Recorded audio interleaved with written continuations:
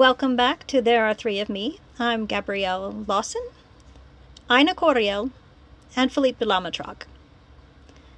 And just in case you are wanting to know how to look those up, Gabrielle is Gabrielle, Lawson, Lawson. That was probably the easiest one. And then Ina Coriel is Ainaechioriel.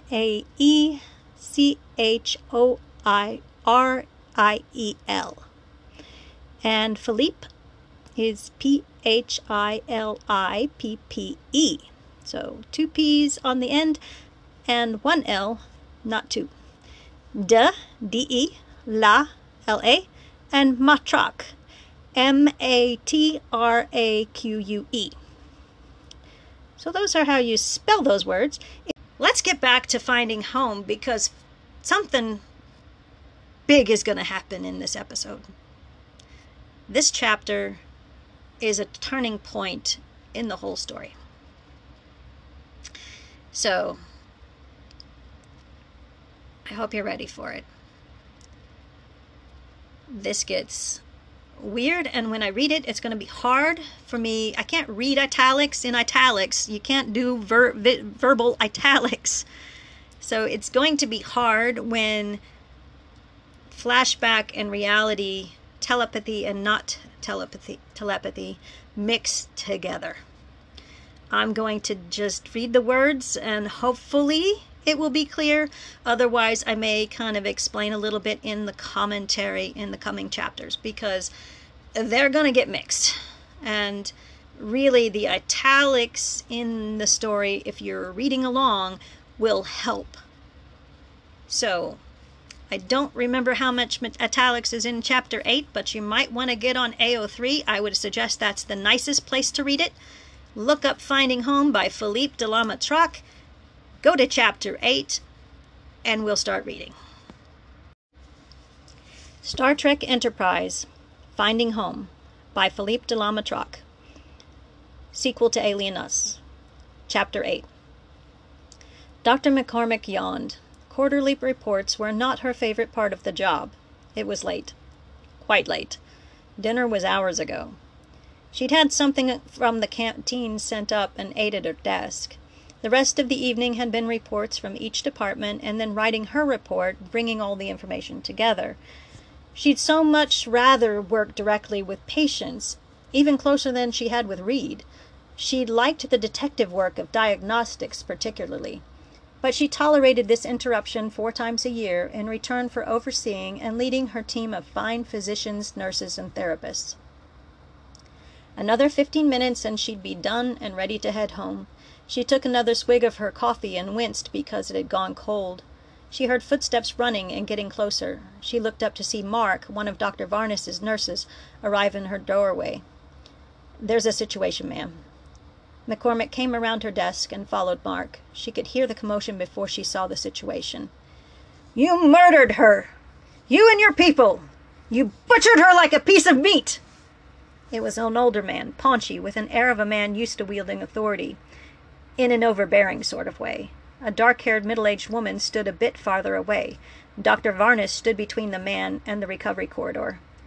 "Mr. Reed," Varnus tried, raising her voice slightly, "you mutilated my daughter's corpse! Left us with little more than a husk to bury! And why? She had months left! You killed her, and for what? He wasn't worth killing her!" "Get Commander Charles Tucker III here ASAP," she whispered to Mark, "and get security." Then she deliberately walked up behind the man. "That is quite enough," she commanded. "This is a hospital, and our patients need their rest." "You!" he rounded on her. "You signed off on it! Killed my daughter!" "Your daughter chose to be an organ donor for her brother and others." He used the same commanding tone. "She was compromised, and you took advantage of her condition."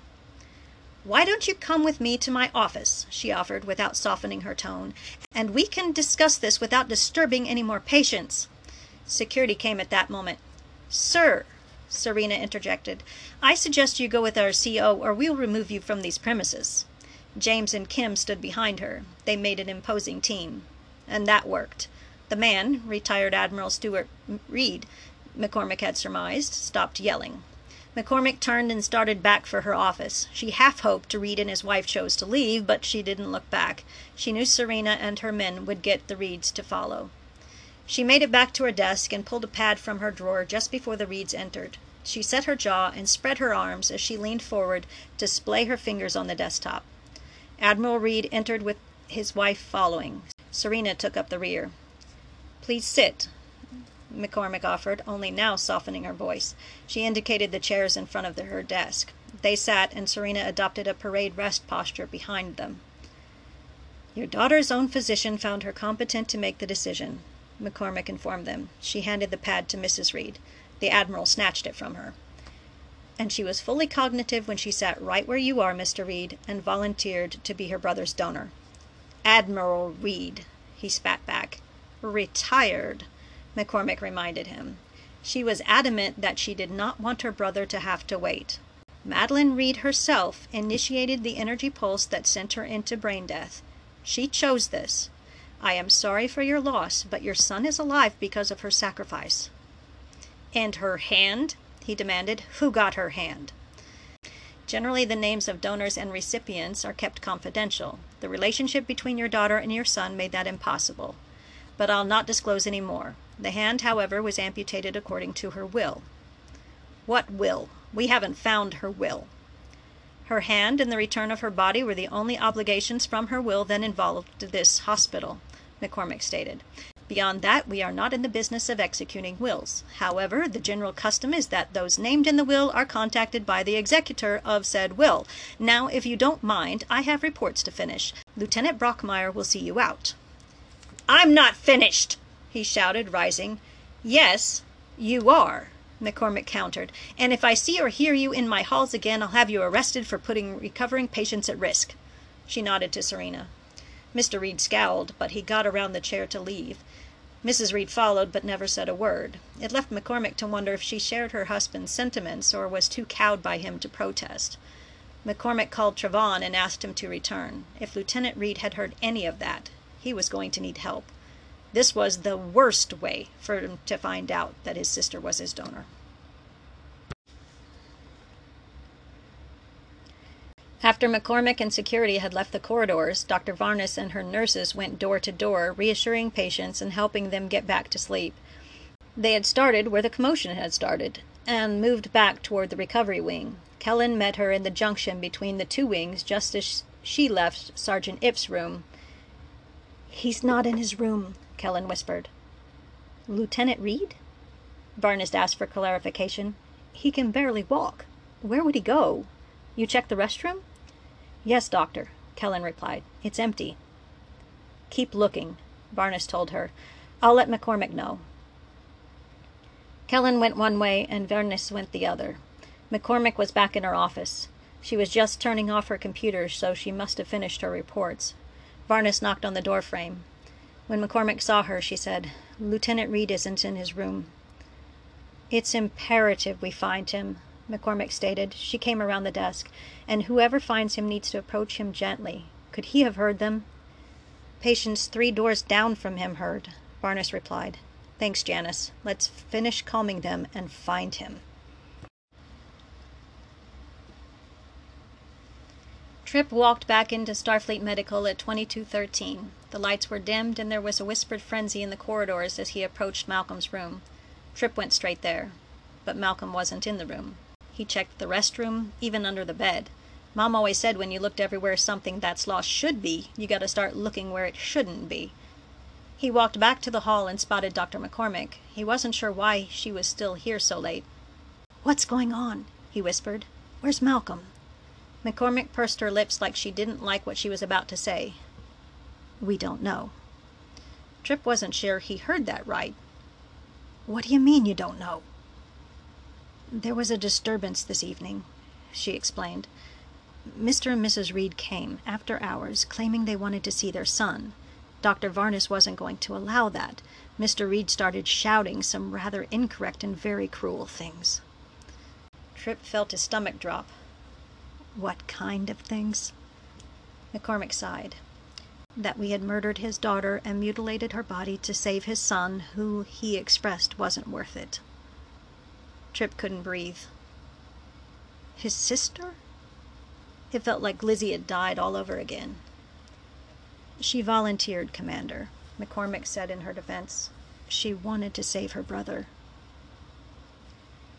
I saw her, Tripp said. I talked to her. I had tea with her the night we arrived. She said she was sick, but she seemed fine. Brain tumor, she replied. Incurable.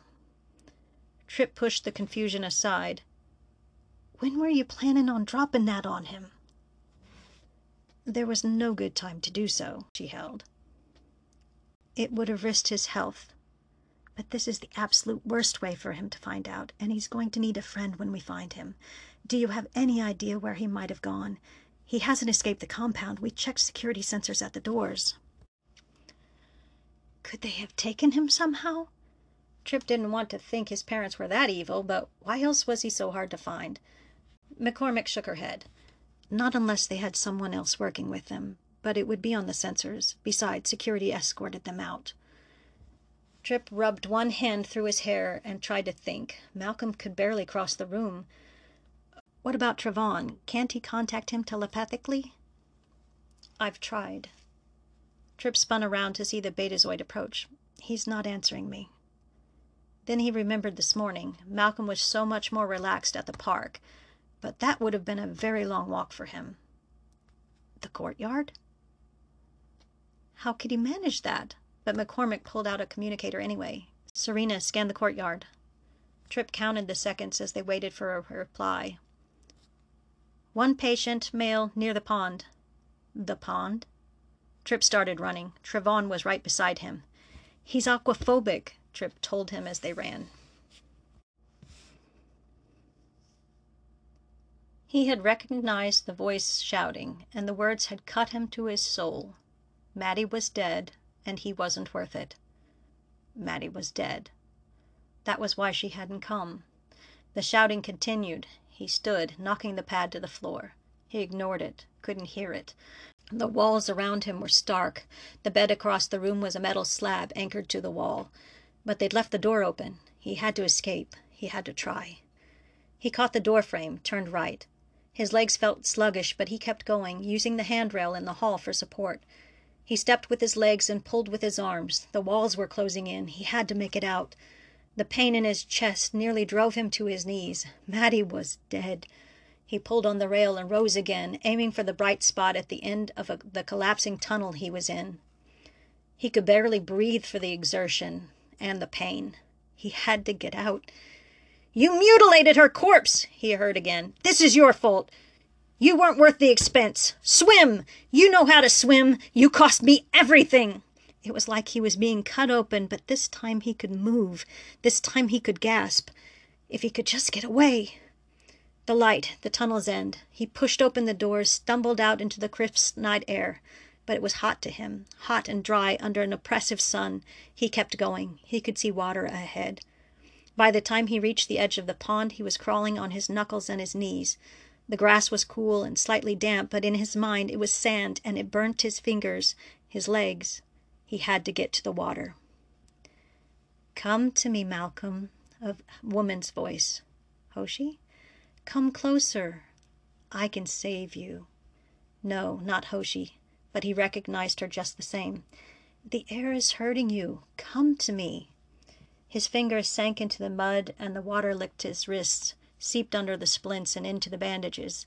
He sat back and panted against the weight he felt, the hurt. "We belong together, Malcolm," the voice sang to him. It was quiet, sultry, alluring.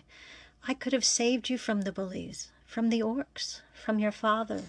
Come to me, and I will take away all that pain." He couldn't feel the water on his knees, the mud on his shins as he knelt by the pond. He couldn't think. He could only feel the pain, hear the voice, in the very deepest part of himself, sinking him into the ground. It hurt more than anything T-Rex or Sauron had done, and he couldn't make it stop. She said she could.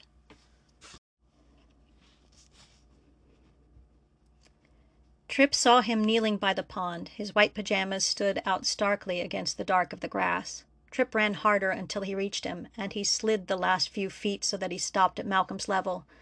"Malcolm?" Malcolm didn't turn to him. He had a dazed look on his face. Tears were falling down his cheeks, and he was breathing heavy. Tripp ignored the mud on his pant legs as best he could. It was cold and wet. He'd never seen Malcolm like this. Tripp waved Trevon away for now. Others had come too.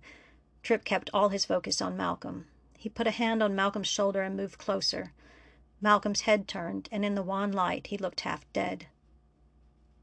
"Oh, she will understand," he breathed. No! The realization slammed into him. Malcolm would drown himself to stop the pain.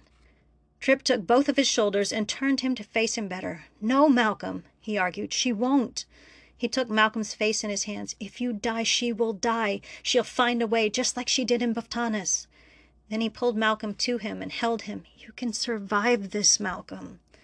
Tripp stood, lifting Malcolm with him, and stepped away from the water. Malcolm was dead weight, so they only got a few feet before they dropped again. Tripp just held him. It felt like hours before Malcolm moved at all. He dropped his head to Tripp's shoulder and let out a weak sob. Tripp held him tighter. "I know it hurts, Malcolm," he whispered in his ear. Tears welled up in his own eyes. "I know how much it hurts. You tried to help me through it, and I pushed you away. Let me help you through it." Trevon came closer. He was pushing a wheelchair. Another doctor stood off to the side. Tripp waved Trevon over, and between them they lifted Malcolm and poured him into the chair. He was limp again, like a doll, and he just stared at the pond. Tripp's mind whirled. Malcolm couldn't stay here. Not like he was, not with the courtyard within reach. They would have to restrain him. That would make things worse. He had to get Malcolm out of here. He had to take him home. He looked to Trevon. "Stay with him. Move him back, under a tree, away from the pond. Don't leave his side." "I won't," Trevon promised. Tripp held Malcolm's shoulders. "I'm going to go get your stuff. I'll be right back." Then he ran, past the doctor, the gawking nurses and orderlies and security. He ran through the doors and down the corridors, all the way to Malcolm's room. He fished the bag from under the bed and put the pad he'd left with Malcolm in it. He found another on the floor and turned it on. It was a letter, a love letter, to Hoshi. He turned it off and tucked it into the bag. "Where will you take him?" McCormick was there. "He can't stay here. They know where he is." "Do you think they would intentionally hurt him?" "They already have hurt him," Tripp countered. "He was going to drown himself in that pond." "It hasn't been a week since surgery. He needs medical care," she argued. "North Mississippi Medical Center in Tupelo, real close to my parents' place. You can coordinate his care with them, but I'm taking him home." Tripp looked around the room for anything else. "My brother-in-law is a home health nurse. He's between assignments." He checked the bathroom and found some grooming implements. "Commander," she started, but Tripp cut her off. He couldn't let her override him. He was doing better. Healing. Talking. He talked to Trevon. Do you have any idea how hard it is to get Malcolm Reed to talk about himself? It took a near-death experience with him for me. The two of us in a disabled shuttle, light years away from Enterprise, with not enough oxygen and a whole bottle of bourbon. He can't stay here." She nodded. "I'll need to get his files transferred, and I'll need the address." He had everything. It was time to go. "Get him and meet me in the courtyard. You might want to clear it of unnecessary people, 'cause I'm putting my flitter down right in the middle of it." She nodded, and they left the room together. She went toward her office, and he went toward the exit. As he neared the flitter, a woman stepped out from the shadows. She was carrying what looked like a silver briefcase. "Commander Tucker." She had a British accent like Malcolm and Madeline. "I'm a little busy right now," he told her. "You work with Lieutenant Malcolm Reed?" she asked, stepping closer. Tripp stopped and turned to face her. "Who are you?" "My name is Sarah Farmer. His sister Madeline worked for my firm. She asked me to be the executor of her will. I need to see Malcolm Reed. I have to give him this." She held up the case. "I can take it to him," Tripp offered, softening his tone. She shook her head. "I have to transfer it directly to him." Tripp sighed. "Well, get in then. But when we get there, make it quick and I'll do the talking. He's not really in a good place right now." "I imagine not," she said, stepping into the flitter. "I saw Mr. and Mrs. Reed storm out of there a while ago.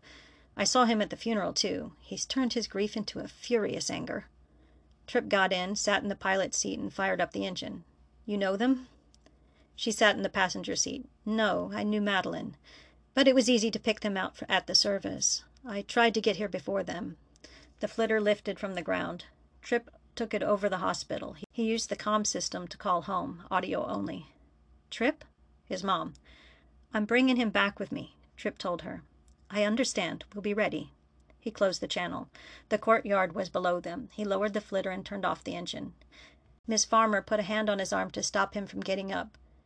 "She loved her brother very much. I got that much just from talking with her. She was very proud of him. She recorded a journal after she got sick. It's in this case. He should watch it, but maybe he should watch the last entry first.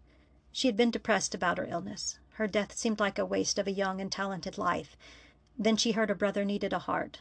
She was happy the last time I saw her. She felt her death would have meaning because she could save him. He needs to hear that, I should think. From her." That matched with what McCormick had said about Madeline volunteering. Tripp got up and opened the door. Trevon had wheeled Malcolm to the nearest tree and turned him away from the pond. Malcolm didn't try to leave the chair. He hadn't moved at all. Trevon waited for Dr. Varnes to finish her scan. Then he knelt on one knee in front of the chair. "Malcolm," he said, talking very gently, "please, talk to me." "I'm not Sam." Trevon was startled, but Malcolm's lips hadn't moved. "I'm Faramir." Trevon felt a great weight on his chest, and he realized it was from Malcolm's mind. So he steeled himself, using his training to block the wave of sadness that poured from the man in the chair. He focused on the words, the names, Sam and Faramir. Sam had been his code name. Why Faramir? Less favored son of Denethor, son of Gondor. Favored son Boromir had died. Faramir had asked his father if he wished their places had been reversed, if he had died instead of Boromir. Denethor said he did wish it. That fit the situation. Fortunately, he was a fast reader. He'd finished the third book just this evening. "Faramir outlived Denethor," he communicated back to Malcolm. "Aragorn saved him from the Black Breath, and he won the heart of Éowyn, just as you won the heart of Hoshisato." But Malcolm said no more, and Trevon couldn't be certain he had heard. The dark, pounding melody had drowned out the descant, and Hoshi wasn't here to reinstate it.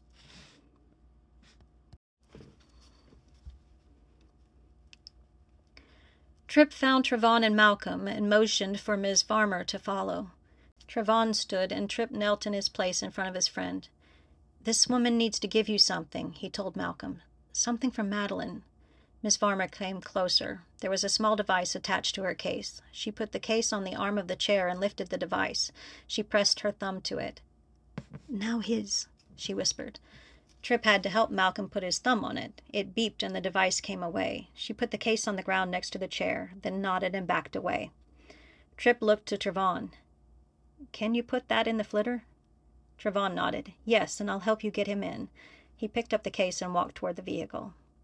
Tripp looked at Malcolm and was sorry for the time he'd called him the Grim Reaper. Something very wrong in the Reed family had made Malcolm the way he was. Dr. McCormick arrived with a couple pads as Tripp pushed Malcolm toward the flitter. "I've contacted the med center. I'll coordinate with Dr. Perez. She'll need to see Malcolm as soon as she's able." They reached the flitter. Trevon was inside, and they both worked to move Malcolm from the chair to the passenger seat. Trevon folded the empty chair and tucked it into the back. Then he moved forward and whispered into Tripp's ear, "I need to keep working with him." "You may be the only one who can," Tripp agreed, touching his temple. McCormick stuck her head in after Trevon stepped out. "First one is instructions for your brother-in-law." He took the pad she handed him and stowed it in Malcolm's bag with the others. "Second is for you. I need the address." Tripp took it and wrote his parents' address before handing it back. "Trevon's going to need that, too." "He's assigned here." Tripp took a breath and knew he was about to betray a confidence. But it had to be Trevon. Tripp leaned in close and whispered in her ear, "Malcolm is a telepath. He needs Trevon." It took her a beat, but her eyes went wide. "I'll make it happen." Then she handed him a blanket. "Keep him warm." She leaned back out and stepped away. Tripp closed the door, then tucked the blanket around Malcolm. Malcolm didn't react. He looked so lost. Tripp sat down and lifted the flitter from the ground. We're going home, Malcolm. Trevon stood beside Dr. McCormick and watched the flitter take off. Jiren didn't break him, he told her with his mind. His parents shattered him. He's a telepath, she answered, replying in kind. How is that even possible? We didn't get that far, but it happened there, in Jiren. No one else should know. He's been studied enough. He's been hurt enough, she agreed. Then she spoke aloud. I'll get you out there as soon as possible. Then they both turned and walked back into the hospital.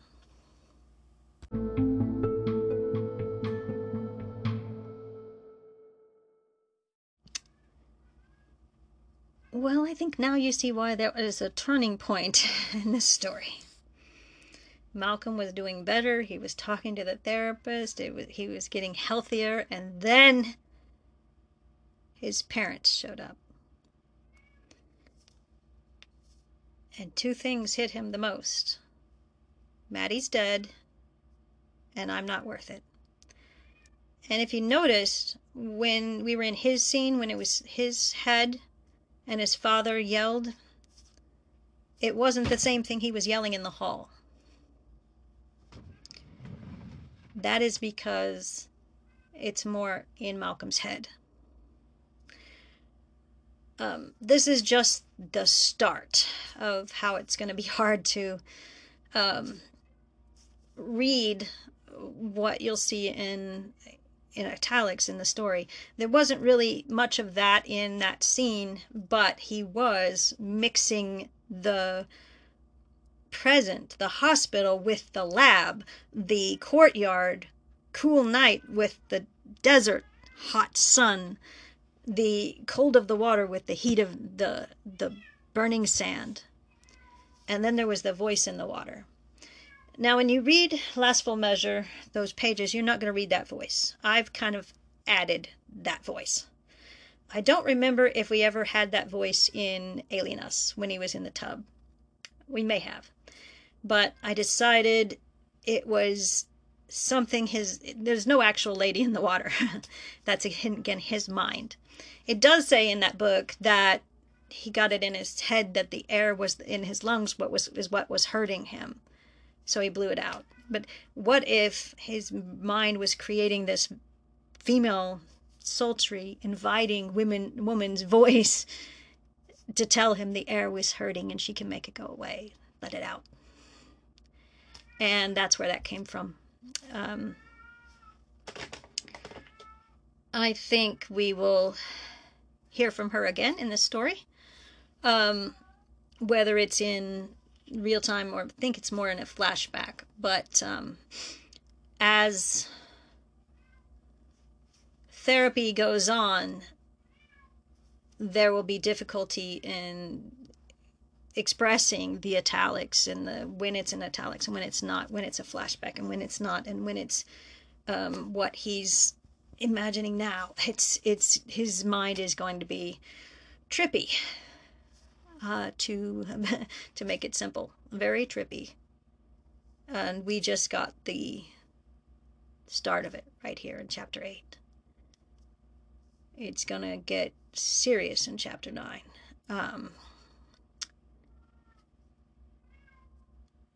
It's probably the hardest mental story I've ever done.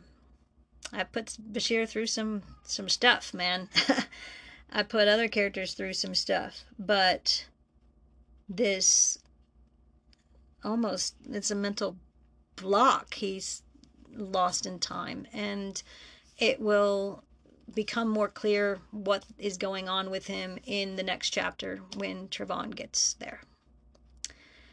But there we are, chapter 8.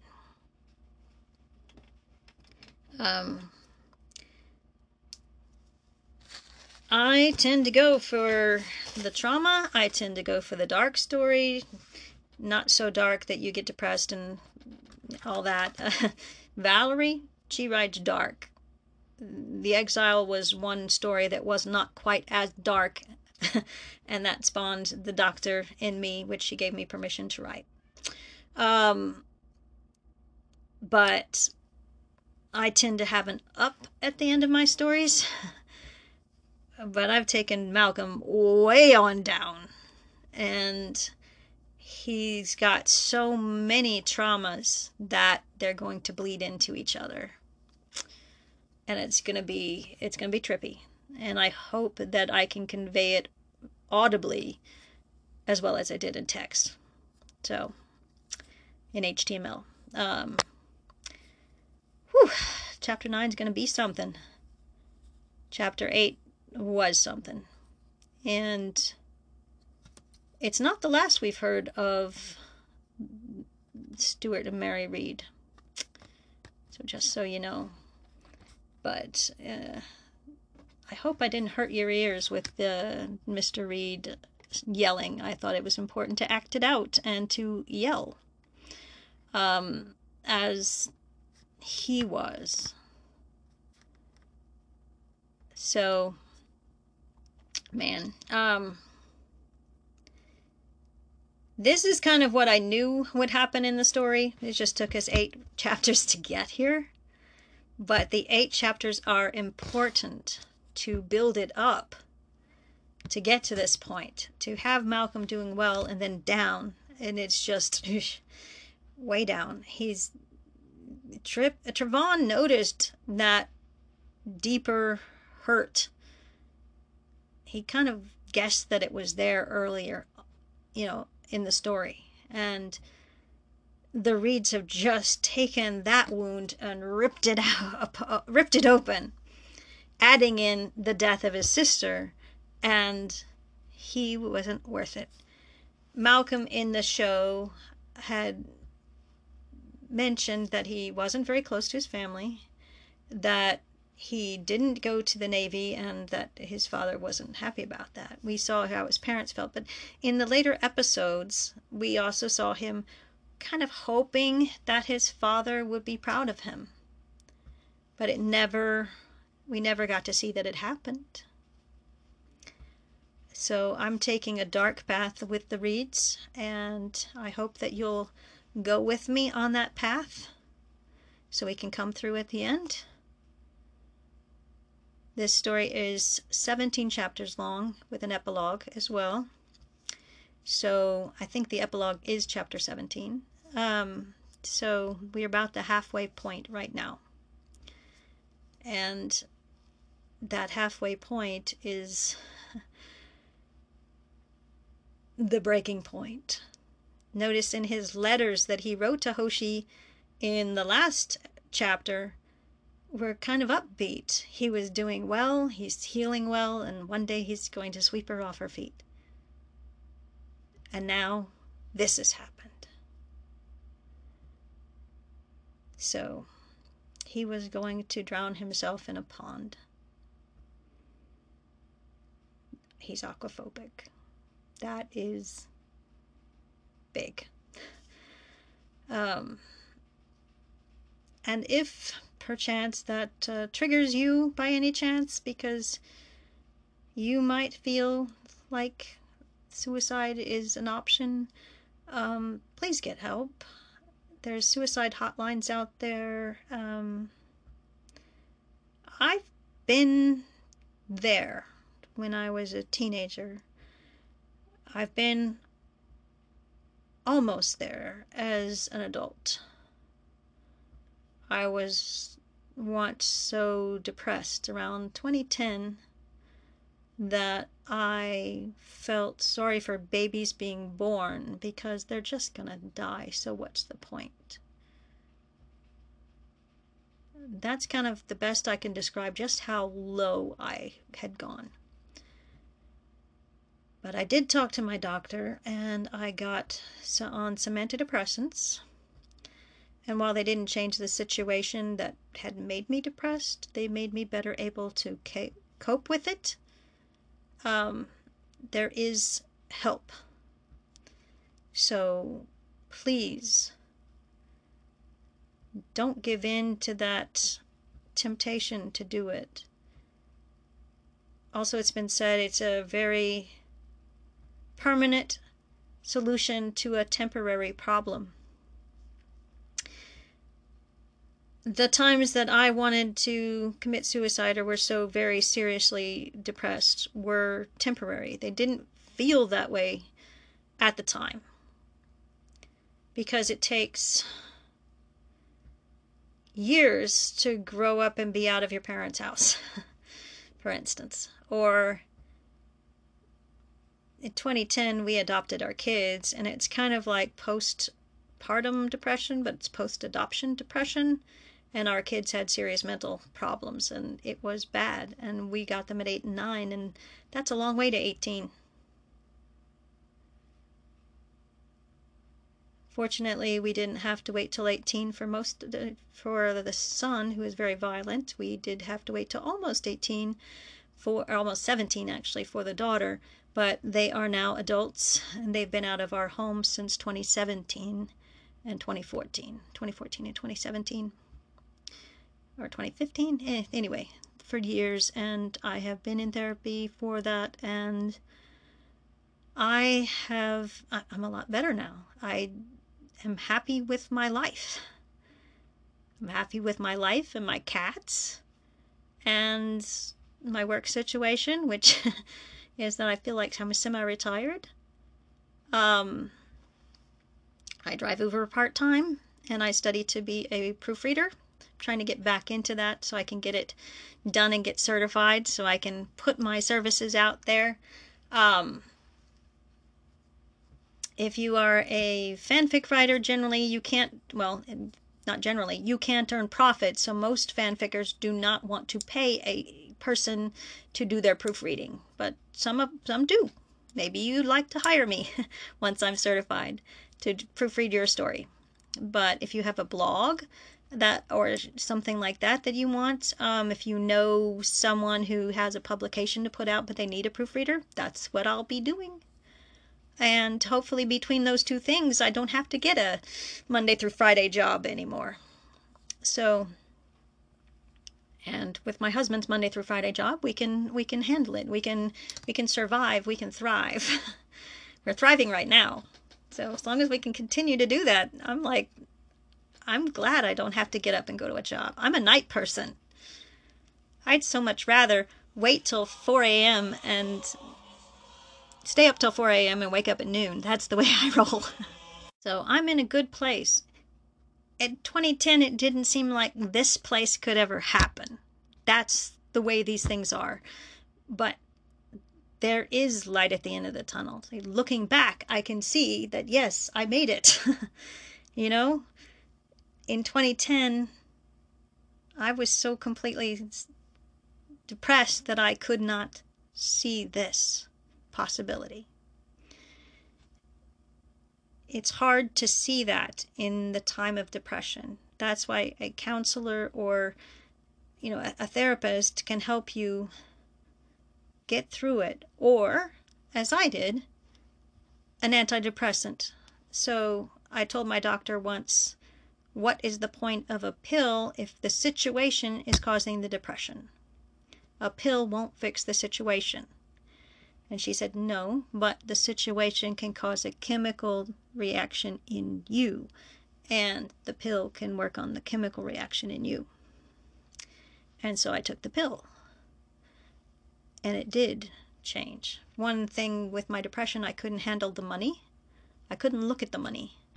I didn't want to pay bills. I didn't want to look at the bank. It was just depressing. I didn't want to touch it. And so I let my husband do that for 2 years. And he tanked our credit rating. He paid some bills twice, and others not. He didn't keep a budget, and it was bad. So I get on the antidepressants. And one thing I was able to do, a better cope, is I took back the money. And now we paid off our consumer debt October 2021 or 2. We have an over 800 credit rating. We're doing good. We don't miss payments. We don't pay them twice. That happens occasionally, but mostly I keep my budget in Quicken. Well, I record all my transactions in Quicken, but I keep a budget in Excel. And all the bill pays in there. I got charts and all kinds of stuff. I got that analytical mind that works on the budget, and it works. Even though my husband has the accounting degree, it's kind of ironic that I'm the better family budgeter. So I keep track of the finances, and we are in a good place. We don't have the stress of the kids' problems. We just have cats, which can sometimes be annoying, but most of the time they are so utterly cute and funny and lovey that you overlook all those things. We have 4 cats. Presently, we have Poodle is our oldest. We have Brzyskwinia, or Vinny for short. He is the biggest. We have Eenie, who, yes, did have siblings named Meanie, Miney, and Mo, but we kept Eenie. He thinks he's an herbivore and likes to eat grass. And then we have Rolf. And Rolf is slightly defective in that he keeps his tail down and to the right, just hanging down when he's just walking around. He doesn't put it up like a happy cat. The thing is, he can put his tail up. We occasionally see it, but most of the time he just hangs it down. Problem is, when he gets in the cat box, sometimes he leaves that tail down. He's long-haired, and if things are runny, you can see the problem. Things get caught in his tail feathers, you know? And then we have to trim his tail feathers. Cannot teach a cat to put his tail up in the cat box. If he hasn't learned it as a kitten, he's not gonna learn it. So, yeah, I got 2 cats that are slightly defective in that. One's an herbivore, one's got the tail thing. Vinny is just nearly 12 pounds of love bug. I say that he assaults us for love. Yeah, I'll be sitting in my chair here, looking at my phone, and suddenly, whoosh, there's 12 pounds of cat on my chest. And he wants to snuggle with me and get in my hair and knock my glasses off my face. And it's very sweet, but it's very sudden at the same time. And then he'll be there for like 10 minutes. He'll jump into our arms for snuggles. He'll get a certain look in his face and body language, like he's on the counter, or he shouldn't be on the counter, he's on the table, and you're walking by and he's just like, I'm gonna jump, I need my lovies. And so you're like, okay, come on. He jumps up into your arms. Poodle is cantankerous when it comes to pills or flea medication or getting into a carrier, being picked up. Whew, he's not one we want to do that with. But he's 13 now, so it's going to happen more that he'll need to go to the vet. He may need at some point medications, and I'm just hoping they're liquid, because it's a little easier to take that syringe and just open his mouth slightly, squirt it, and be done. Because anything else is risking pain. We do not believe in declawing. Declawing is actually removing the last knuckle of their paws, of each of their fingers, and that is awful. So all of ours have all their weapons, and Poodle knows how to use them. So, and he will use them. So otherwise, though. All right. So anyway, all of that was just to show that there was light at the end of my tunnel, and often there is light at the end of everyone's tunnel. It's just hard to see from where we are, deep in the depression, deep in the suicidal thoughts. So get help. Talk to a friend who won't give you too much advice, who's a good listener. Talk to a therapist. There's BetterHelp. There's telehelp. There's I don't know what it is, but there is a suicide prevention number. Talk to your doctor. Get help so you can cope until you reach that end of the tunnel. Okay? There's very little in this world that is so terrible we should just give in.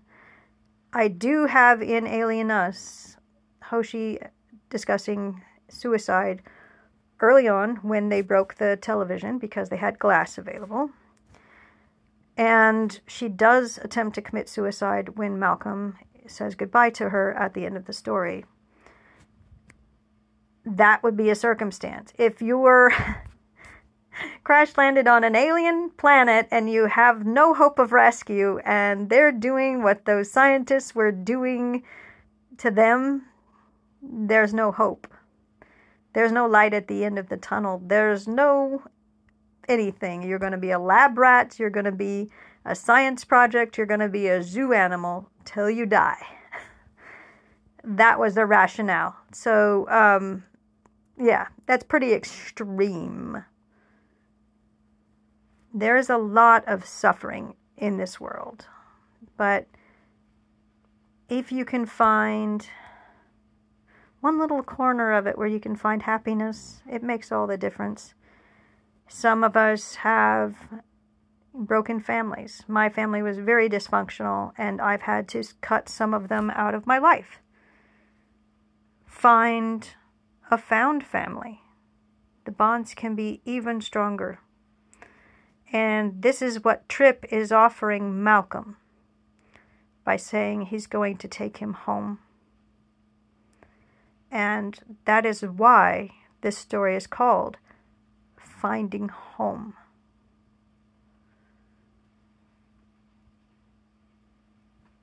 And it stems from this idea that Hoshi had, don't leave him where he cannot heal. If Malcolm was going to be sent home to Malaysia, he wouldn't heal with his parents. I originally thought of scenes, Magic sent scenes of that, where he was sent home. His parents made him even climb the stairs to his room.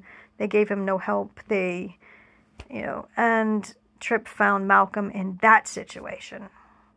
And he was just tanking. I think this is better.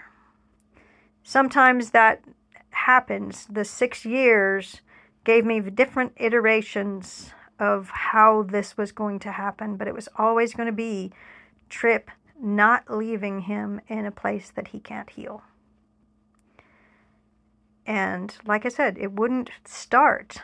I couldn't start it. I couldn't find the beginning that led to those other ideas, but then the idea changed to this one, and Madeline giving her heart to him, and it just changed everything, and it all came together. And once I found the beginning, that first journal entry, I could write it, and I knew where it was going.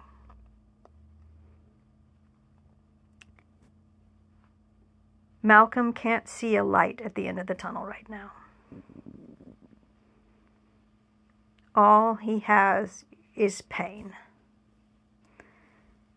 So it's going to take Trip and his family and Trevon. He needs help. And these are the people that are going to help. There is light at the end of the tunnel for Malcolm, but he doesn't see it yet. So, there we are. Oh, and another thing I wanted to mention, because it came up in the comments on the end of Chapter 8. McCormick is not a telepath. Trevon speaks to her telepathically. And because he's got that connection pointed at her, he can hear her back. So, the telepathy is from him. And being a Beta Z, I think that works because Lwaxana Troi was able to talk to Picard and someone else telepathically.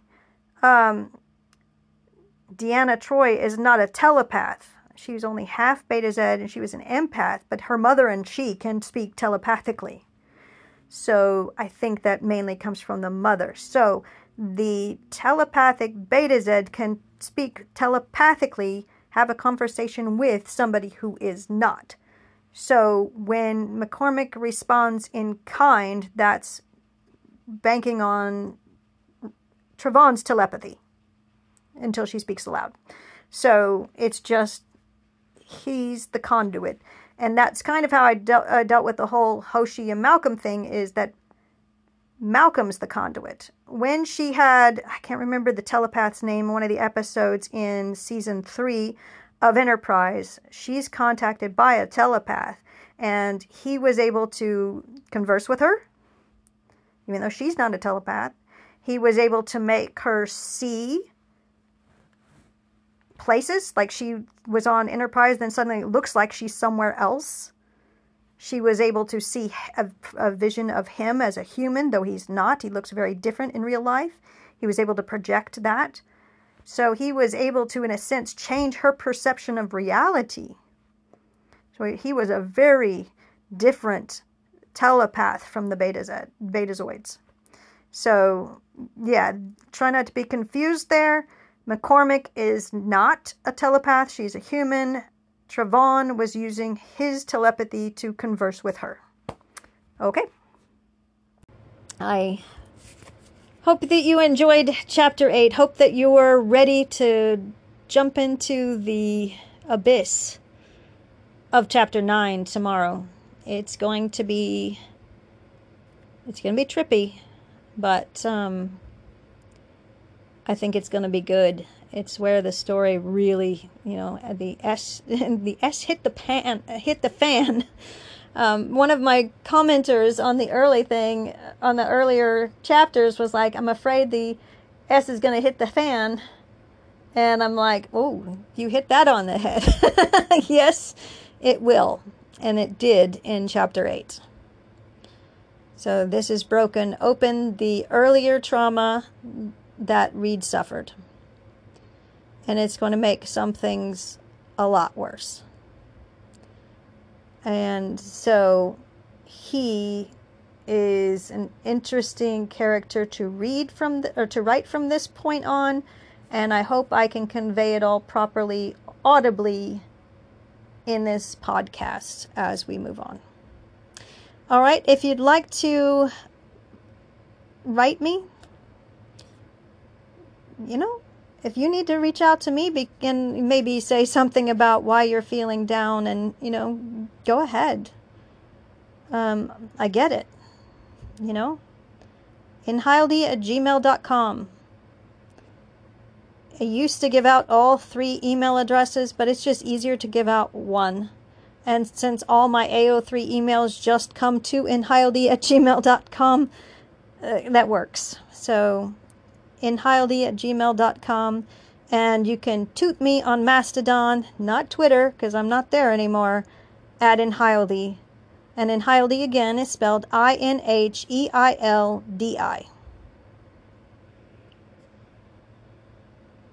See you tomorrow.